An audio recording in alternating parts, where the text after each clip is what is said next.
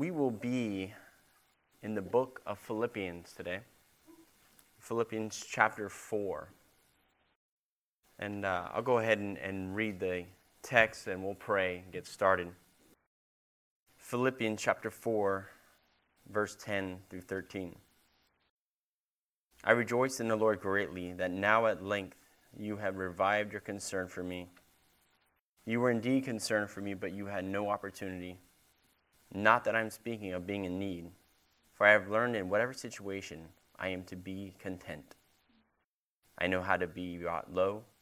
I know how to abound. In any and every circumstance, I have learned the secret of facing plenty and hunger, abundance and need. I can do all things through him who strengthens me. Amen. Let us pray.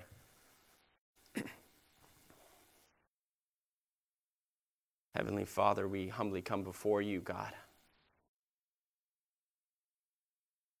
undeserving of this moment to come to your throne of grace.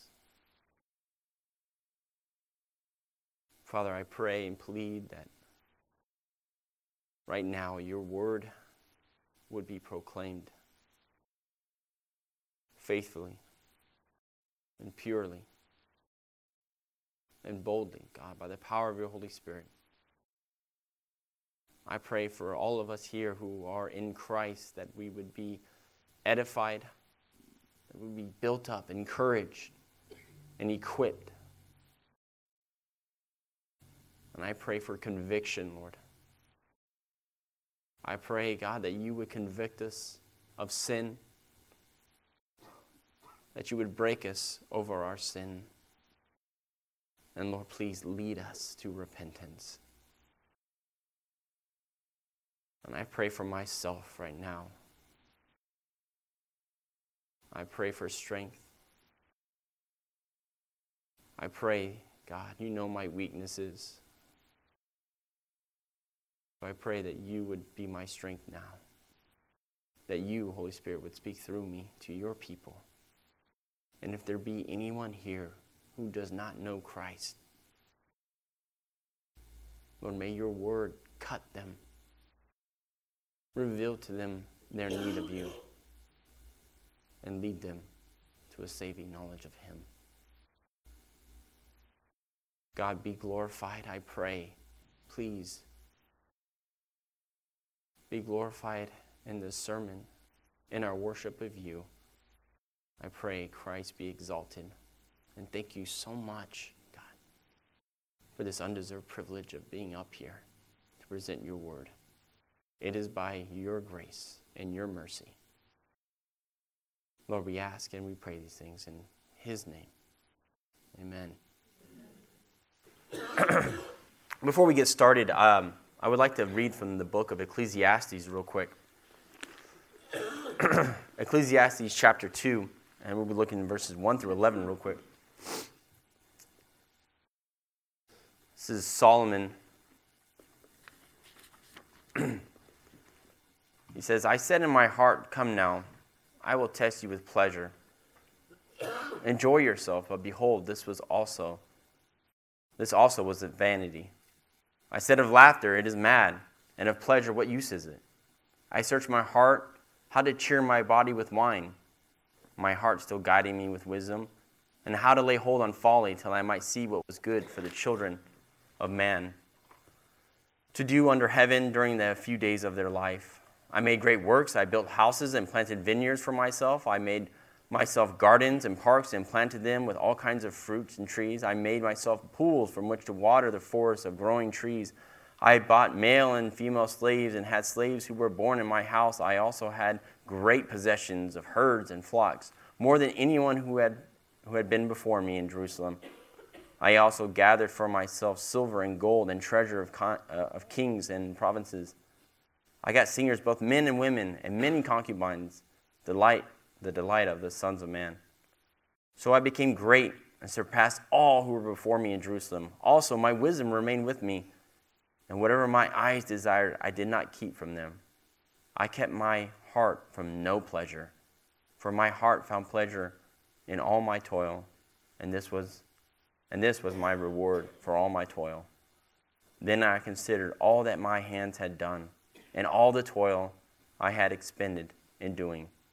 And behold, all was vanity, and striving after wind, and there was nothing to be gained under the sun. Here is a man who literally had everything and is purposely indulging in every aspect of pleasure that he can think of. And in the end, he says, all is vanity. As we enter to 2020, it is a time of reflection. We reflect on the past year. We look forward to the year to come. And we examine our shortcomings, maybe where we could have done better in our lives. And we make New Year's resolutions to do more, to become better. Now, please know, I take no issue with anybody here wanting to get healthier, eat healthier, exercise, read more, be more organized. I have no problem with anyone here setting financial goals for themselves. That's fine. It's called being a good steward.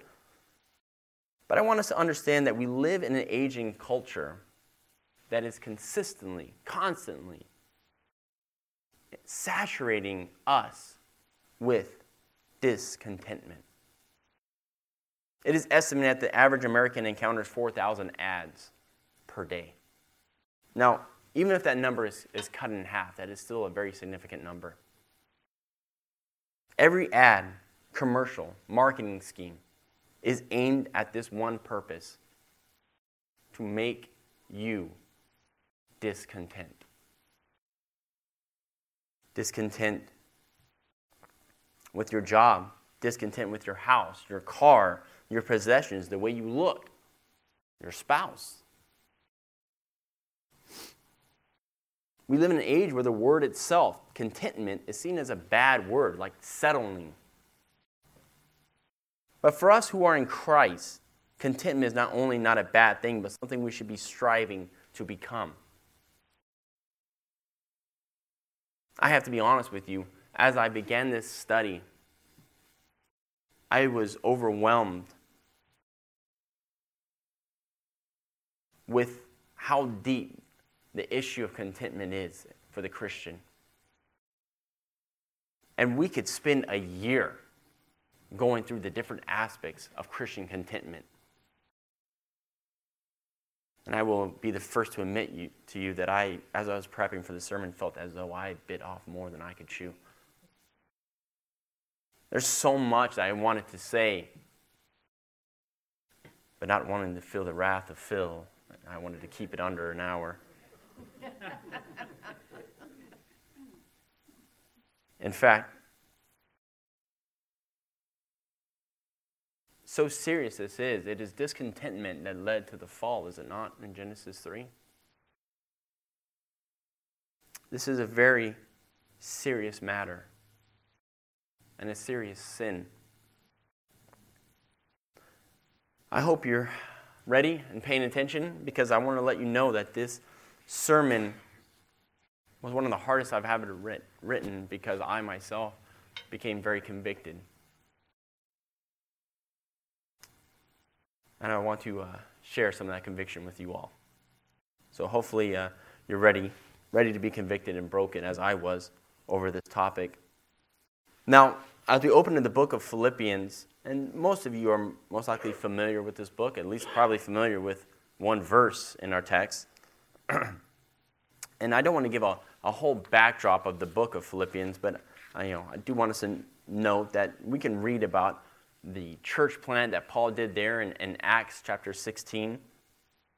And we read about the Philippian jailer, right, who asked the great question, what must I do to be saved?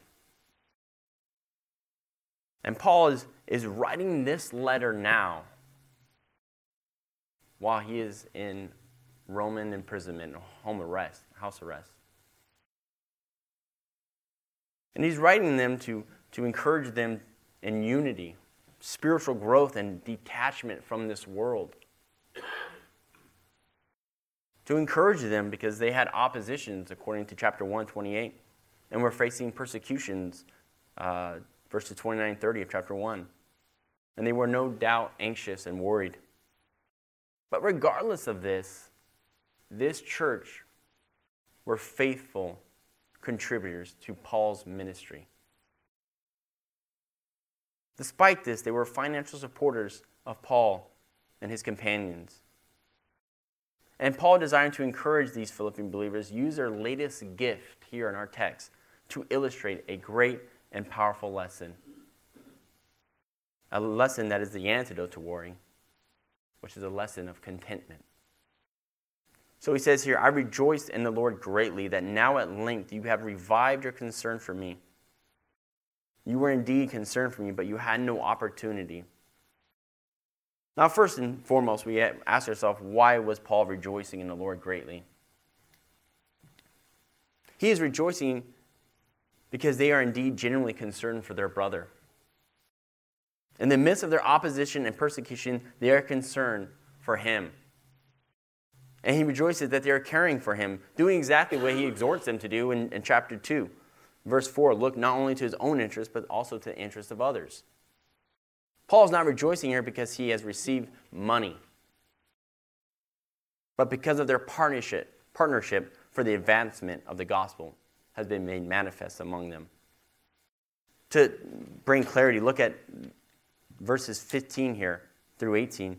He says, and you Philippians yourselves know that in the beginning of the gospel, when I left Macedonia, no church entered into partnership with me in giving and receiving except you only. Even in Thessalonica, you sent me help for my needs once and again. Not that I seek the gift, but I seek the fruit that increases to your credit. This is why Paul is rejoicing. Not so much that he has provisions, which you would need. Roman imprisonment was not like prison. You don't get 3 square meals a day and a cot to lay on. If you do not have provisions made for you, well, that's on you. He does not so much rejoice about the gift itself, but more so their maturity and heart behind the gift. He rejoices over their fruit that is increasing to their credit. And what does he mean by this? Their eternal heavenly reward. Jesus said, do not lay up for yourselves treasures on earth, where moth and rust destroy, and thieves break in and steal, but lay up for yourself treasures in, I think I said, do not lay for yourself treasures in heaven.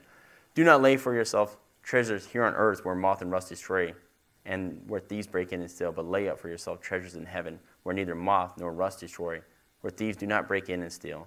For where your treasure is, there your heart will be also. It is remarkable to me the investments that we toil in for retirement. Not that that's a bad thing. But when it comes to our eternal investment, how little attention we pay to it. And now I hate talking about money. And every pastor, well, not every pastor, most pastors do not enjoy talking about it. But it is a necessity. When you find, because it reveals where your security is. It reveals where your trust is.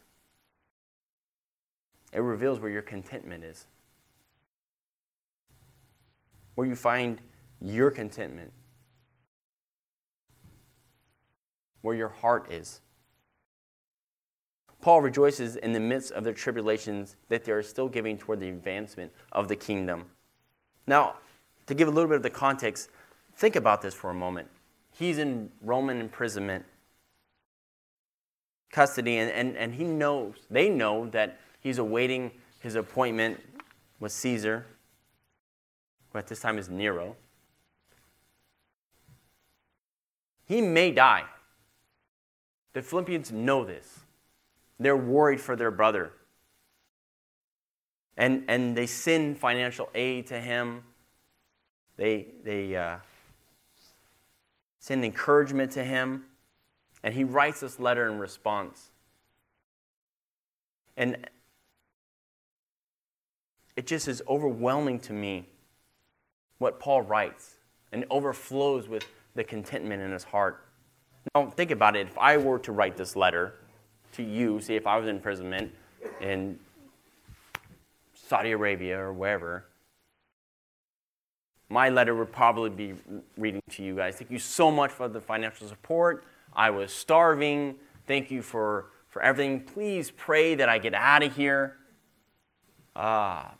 Please pray that I get to come home with my family and be at rest. But that's not Paul.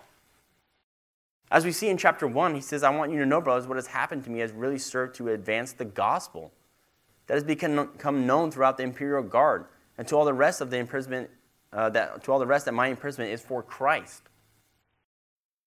And most of the brothers, having become confident in the Lord by my imprisonment, are much more bold and speak the word without fear. Some indeed preach Christ from envy and rivalry, but others from goodwill. He goes down to say, what then? Only in every way, whether in pretense or in truth, Christ is proclaimed, in that I rejoice. Paul is chained to a Roman guard, and he sees this as an opportunity to preach Christ. And preach Christ to the next guard that takes shift. Paul even rejoices that his imprisonment has emboldened other believers. Paul even rejoices that his imprisonment has made an opportunity for his opponents to say, look, God's put him on the shelf. God has punished him, but they're going out and becoming more bold to preach Christ. Even though it's from selfish gain, Paul still rejoices, but at the very least, Christ is proclaimed. Paul cares not that his name is being slandered, so as long as Christ is being proclaimed. Paul's life was about the proclamation of the gospel. He says in 1 Corinthians, woe to me if I do not preach the gospel.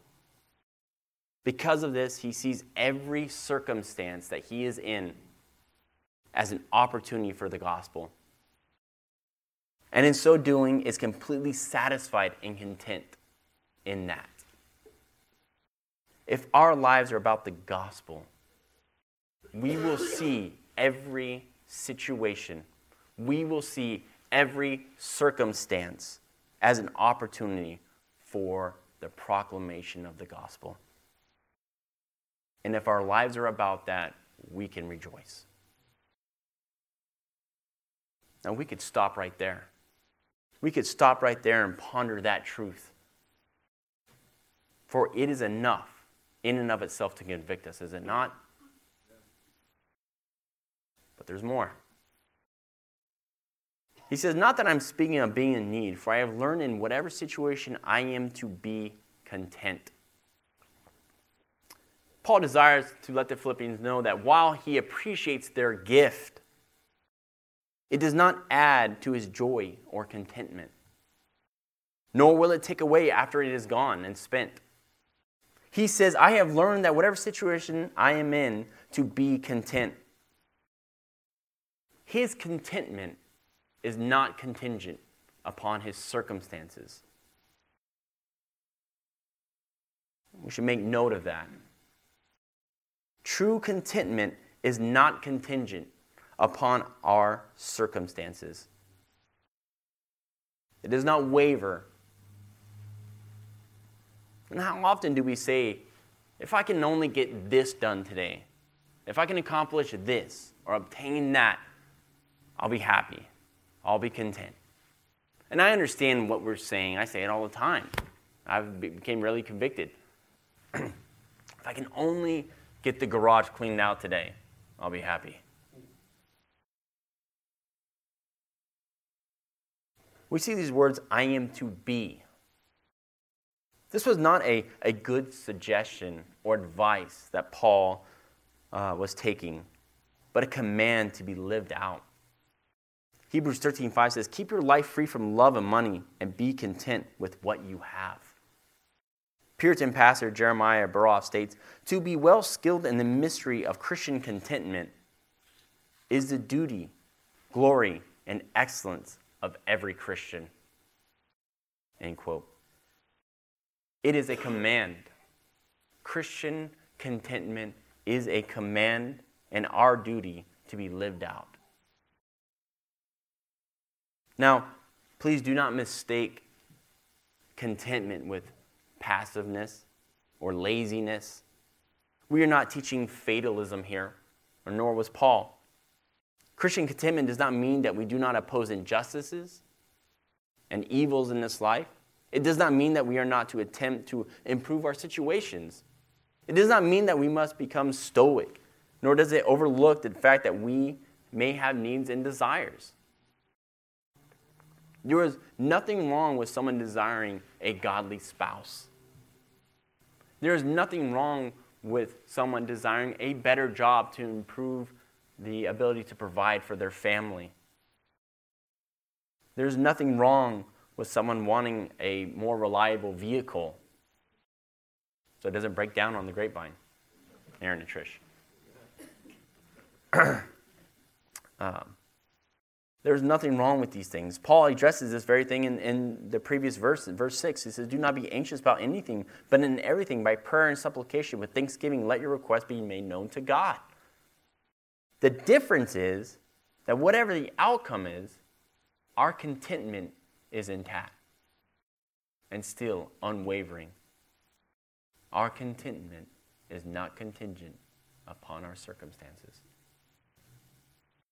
We see in this verse that Christian contentment is not only a command, but a thing to be learned. We also see that it can be learned.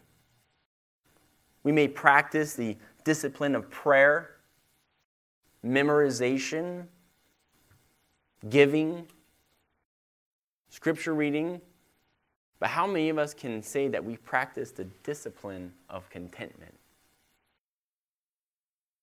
From this verse, we can see that it is not something that comes automatically.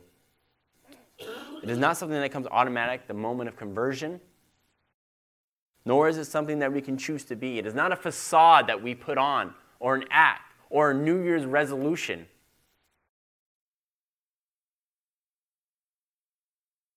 True Christian contentment is a synergistic discipline in which we must condition ourselves to daily.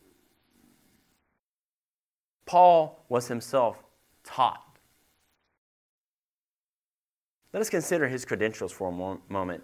Let's turn to 2 Corinthians 11. 2 Corinthians 11. And we'll look at verses 23. Starting in verse 23, it says, 4 more imprisonments with countless beatings and often near death. 5 times I received at the hands of the Jews the 40 lashes less one. 3 times I was beaten with rods. Once I was stoned. 3 times I was shipwrecked. A night and a day I was adrift at sea. On frequent journeys in danger from rivers, dangers from robbers, danger from my own people, dangers from Gentiles, danger in the city, danger in the wilderness, danger at sea, danger from false brothers, in toil and hardships through many sleepless nights, in hunger and thirst, often without food, in cold and exposure. Quite the school of contentment. Take inventory of your life. And after reading those credentials there, it should bring about a level of conviction. If Paul could be content, I think we can too. God may bring about situations that will be opportunities for you to practice contentment, to learn contentment. And believe it or not, it may be through loss and hardships that we find that we can be content. The simple Greek translation for this word content is self-sufficient. This is not to say that Paul was reliant upon himself, but speaking more so of learning to live a life free from dependency on anything or anyone else other than God. This is going back to what I said earlier. Contentment is not contingent upon our circumstances or even others. The Lord, through these circumstances, taught Paul how to be content. This brings about another point I would like to make. Our contentment reveals our trust in God's providence and sovereign will. Do we not all affirm that God is absolutely sovereign? Do we not also affirm that he is good? Do we not all believe Romans 8:28, that those who love God, all things work together for good for those who are called according to his purpose? If that then be the case, is it not God that is sovereign over your circumstances?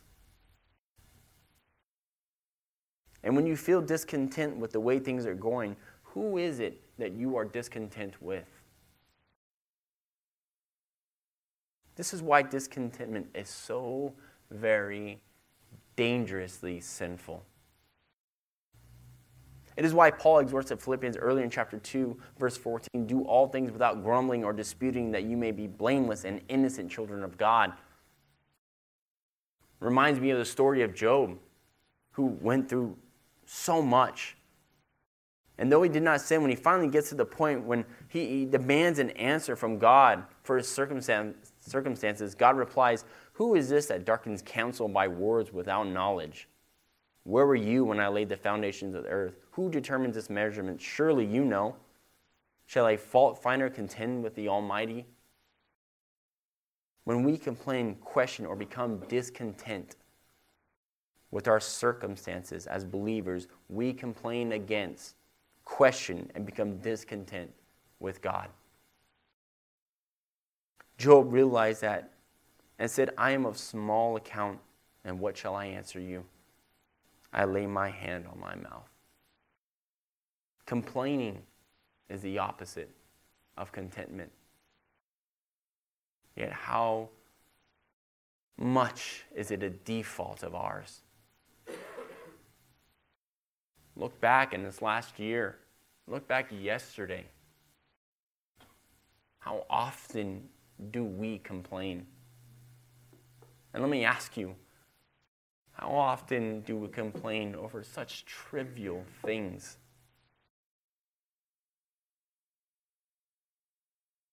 My son Cohen he's a good boy, but like any other 5-year-old, he likes his toys. And I wasn't there, but Lily took him to the movies the other day, and he wanted a toy out of them, claw machine, which are impossible because the claw doesn't even close, so it gets up top, and it's just a ripoff. But she was unable to win him the toy, and he walked away, throwing a fit, of course, screaming, I never get toys. And if anyone's been to my house knows that he's got a plethora of toys. And though even if he won it, he'd probably play with it for like a day and then you throw it off to the side. Forget about it. And how often I think I must sound like that to God. Things never go my way. Of course there's traffic today. Of course I got to get behind this one idiot. Woe is me. We laugh, but complaining is the opposite of contentment and reveals a discontent heart. Again, I quote the Puritan Jeremiah Baroff. He says, Christian contentment is finding delight in God's wise plan for my life and humbly allowing him to direct it. End quote. Christian contentment is humbly submitting to the providence and will of a sovereign God. That is what will stand out in this dark and discontent world. Let me give you 2 different examples. We recently had a leader of a big church here in our community who suffered a stroke, heart attack, I'm not sure, both. And he was literally on his deathbed. It was very touch and go for a while and needed to be resuscitated. And the church prayed for him, and a lot of people were praying for him, for his survival. And he came out of it and is on the road to full recovery. But in the interview with this leader of this big church, not once was God giving glory. Not 1 ounce of his healing was contributed to Almighty God and his grace. It was contributed to the people and the power of their prayers. And in one disturbing point in the interviewer said, "We refused to pray God's will be done." We refused to pray God's will be done. And they found and see their power in his healing. Let me give you another example. About 5 years ago or so, right before Aaron and Trish were about to leave for seminary down south, Austin had scraped his knee and got a bacteria in there that developed a very rare infection. So rare that the doctors wanted to document it into their medical records because they had very few cases in which they could reference to. But while they were trying to figure out what it was that Austin had, things became serious. It became very touch and go.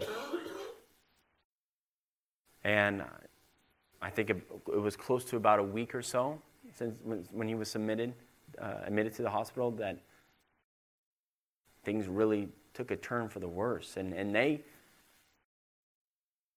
were coming to the realization that they may lose their son.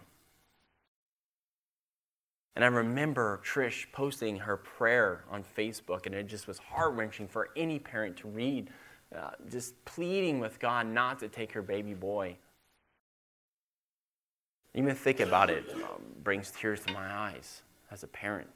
I can only imagine. And Aaron told me that when things got really bad, he got back to his hotel, and something came over him where he bowed his head in prayer. And he said, "Lord, he is not ours. And if it be your will,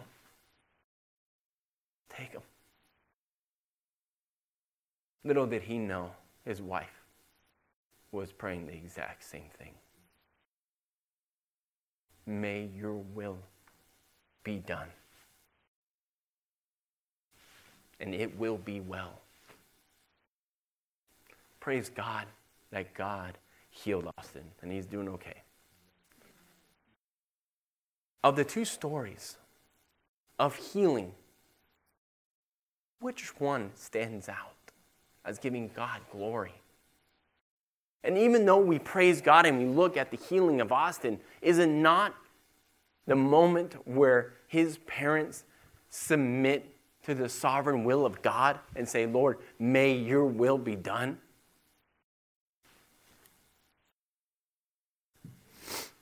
That is the power of Christian contentment.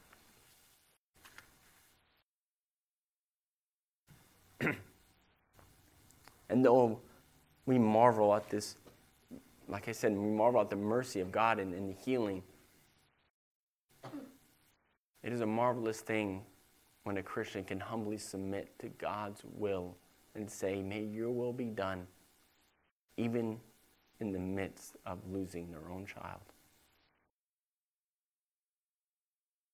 This is the power of Christian contentment. And the more we understand God's providence, the easier it will be for us to grasp Christian contentment. I say that again. The more we understand God's providence, the easier it will be for us to grasp Christian contentment. Paul goes on to say, "I know how to be brought low. I know how to abound in any and every circumstance. I have learned the secret of facing plenty and hunger, abundance and need. We often look at Paul's struggles and his trials and tribulations, but there were definitely times in which he experienced comfort. Not many, but there were times. You think about Acts 28 when he was shipwrecked and adrift at sea and lands on the island of Malta. The chief there, Publius, grants him great hospitality. And no doubt Lydia in Philippi, who was a seller in purple linens, which was a lavish wealth trade, provided hospitality for he and his companions.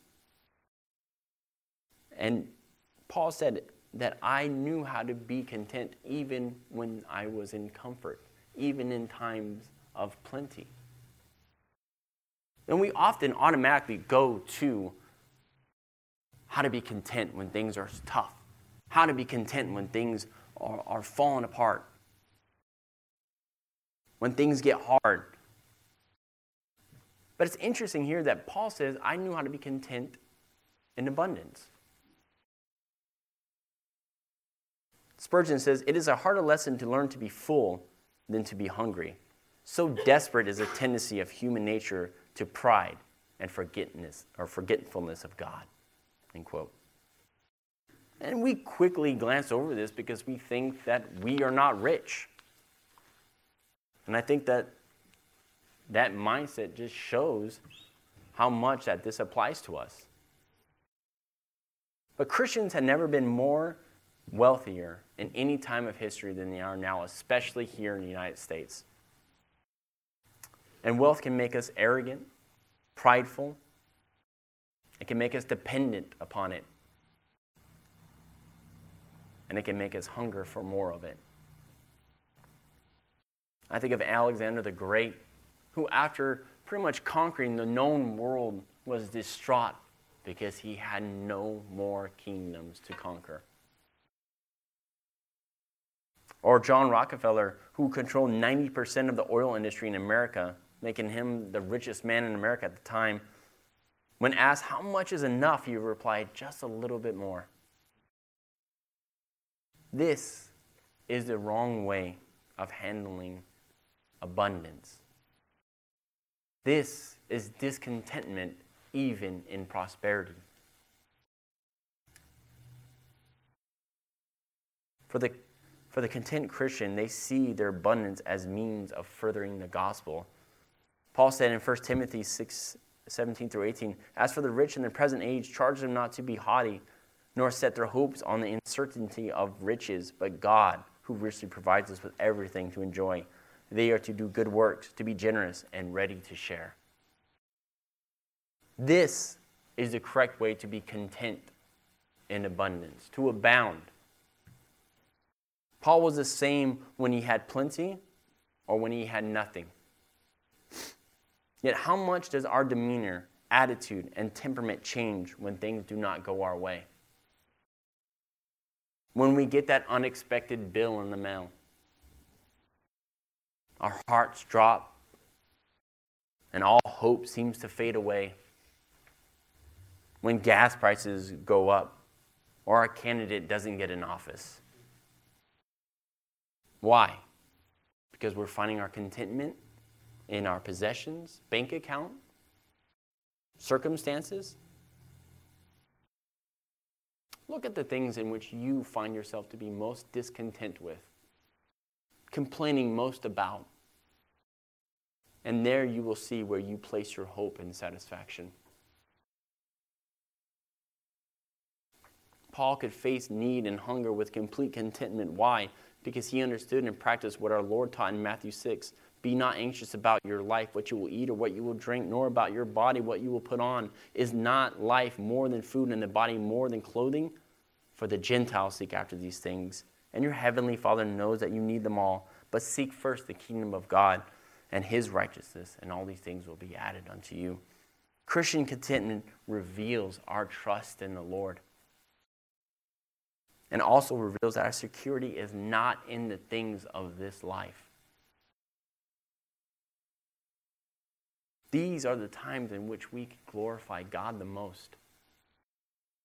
Let me tell you something here. Anyone can be content when they are in plenty. The joy you display in times of plenty will hardly seem supernatural to an unbeliever. But if we can learn to be content when everything is seemingly falling apart, in the midst of trials, in the midst of loss, in the midst of suffering, what a testament that will be to an unbelieving world. Paul says he has learned the secret of contentment. And what is that secret?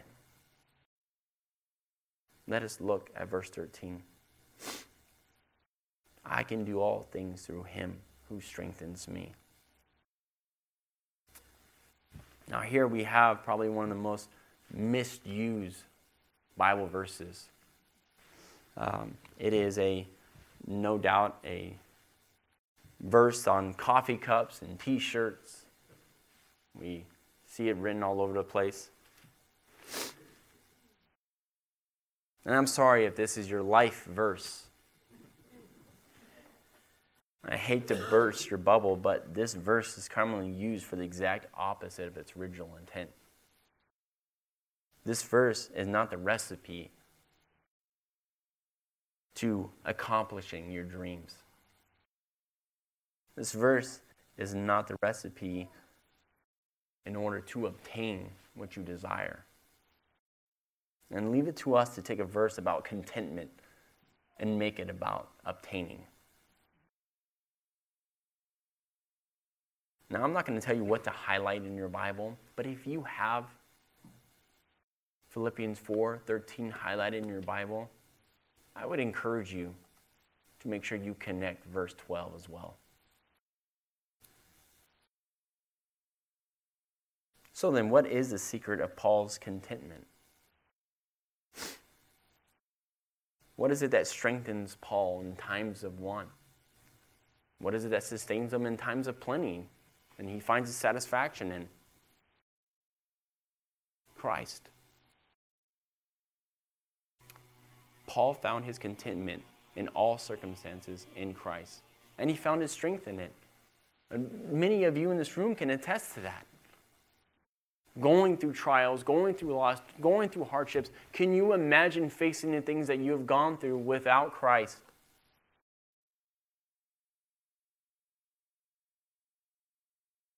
Did Christ physically strengthen Paul? Sure, absolutely. Did he give him strength to endure? Yes. But take a look at 2 Corinthians 12, verse 8.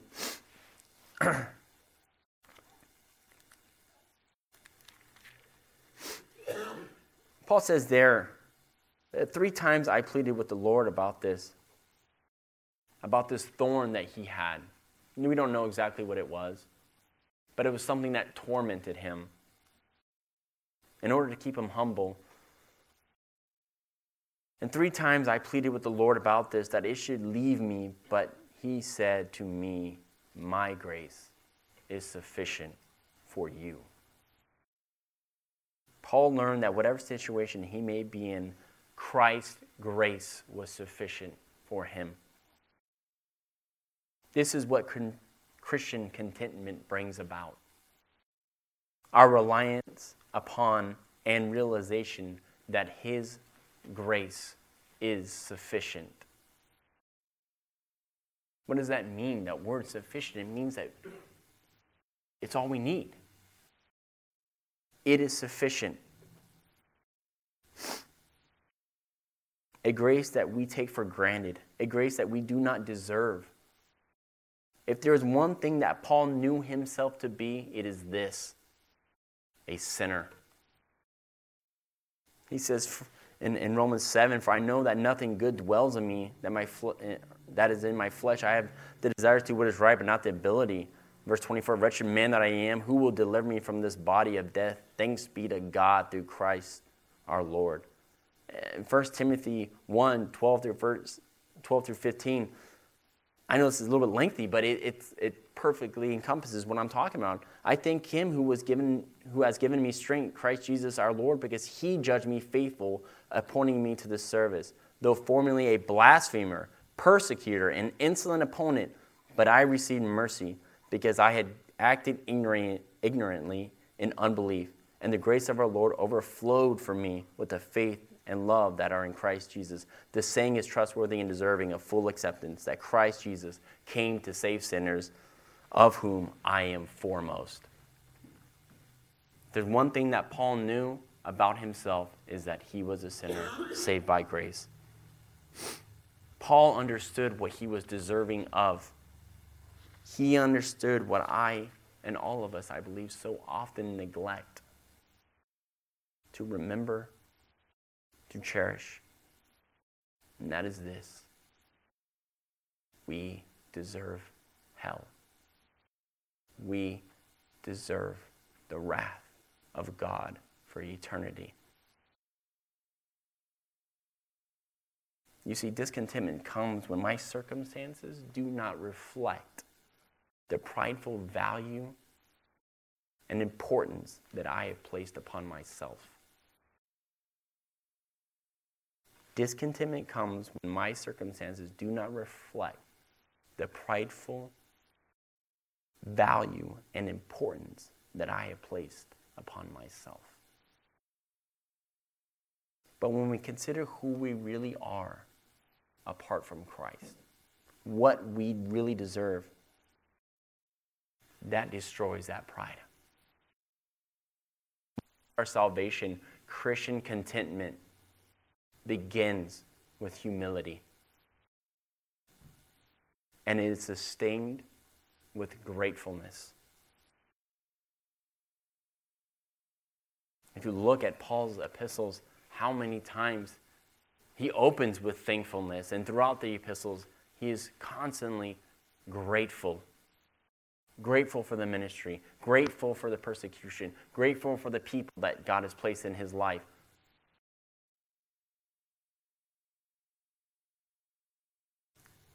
This puts an end to our pride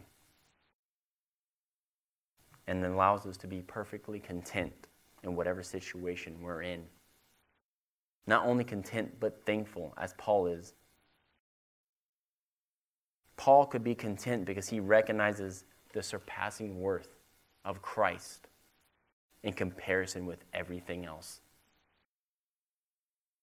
Earlier in this same epistle, he writes in chapter 3, "Indeed, I count everything as loss because of the surpassing worth of knowing Christ Jesus my Lord. For his sake I have suffered the loss of all things, and I count it as rubbish, garbage, in order that I may gain Christ." If there was one that could relate this to us, it was Paul. He was to be a Pharisee of Pharisees, a teacher of teachers, and hold a place of authority and honor and respect amongst the Jews, but traded it all in for slander, beatings, stonings, poverty, imprisonment, and ultimately death. But he willingly and joyfully submitted to this, stating in Romans 8:18, "For I consider that the sufferings of this present time are not worth comparing with the glory that is to be revealed to us." Paul had learned to be content because he had learned that he had everything he could ever want or need in Christ, and that in all things we are more than conquerors through him who has loved us. Does that define us today, O Christian? Does our attitude reflect that? True Christian contentment is found in Christ and in him alone. C.S. Lewis once said, "He who has God and everything else has no more than he who has God alone." End quote. This is the secret of contentment in which Paul drew his strength from. It was realizing what he had and who he was in Christ. This is what compelled him to live the life that he lived and have the impactful ministry that he had. The implications of this truth are powerfully freeing, are they not? Charles Swindoll once said, when money is our objective for happiness, we must live in fear of losing it, which makes us paranoid and suspicious. When fame is our aim, we become competitive lest others upstage us, which makes us envious. When power and influence drive us, we become self-serving and strong-willed, which makes us arrogant. And when possessions become our God, we become materialistic, thinking enough is never enough, which makes us greedy. All these pursuits fly in the face of contentment and joy. End quote. This is the beautiful thing about contentment that we have and can have in Christ. We, like Paul, can be content in plenty, knowing that it adds nothing to us. And we can be content in nothing, knowing that it takes nothing from us. This is what Christian contentment brings about. A freedom of overindulgences and want, as well as a freedom from legalistic asceticism. In closing, I want us to examine ourselves.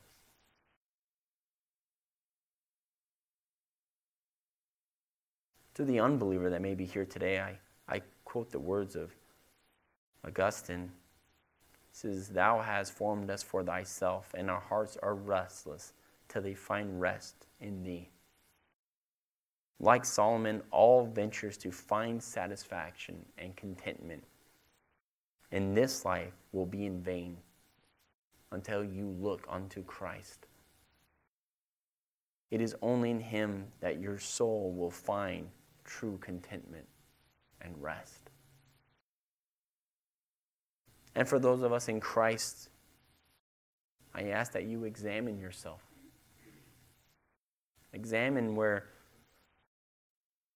as I have done, and found my shortcomings, my complaints, my discontentments, and in the scope of my Christian salvation, how trivial those things are. If you find yourself discontent today, if you find yourself discontent tomorrow, follow the example of the Apostle Paul and look unto our author and perfecter of our faith, Jesus Christ. Look unto his perfect life lived and his atoning sacrifice made, which makes us adopted sons and daughters of God, Galatians 4:5, and grants us everlasting inheritance, Colossians 1:12. Look unto his resurrection that grants us assurance that death has been defeated on our behalf, 1 Corinthians 15:55. And we who were once spiritually dead are now alive, Ephesians 2:1-5. Look unto his glorious ascension to the right hand of the Father, and know that we who were once enemies can draw near to his throne of grace and receive mercy, grace, and help in times of need, Hebrews 4:16. A convicting question I leave for you this morning. With all this in mind, has Christ crucified, buried, resurrected on your behalf enough to make you content today? Or must he do more?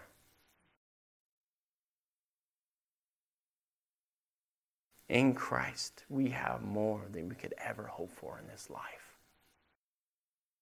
And he far exceeds that which we deserve.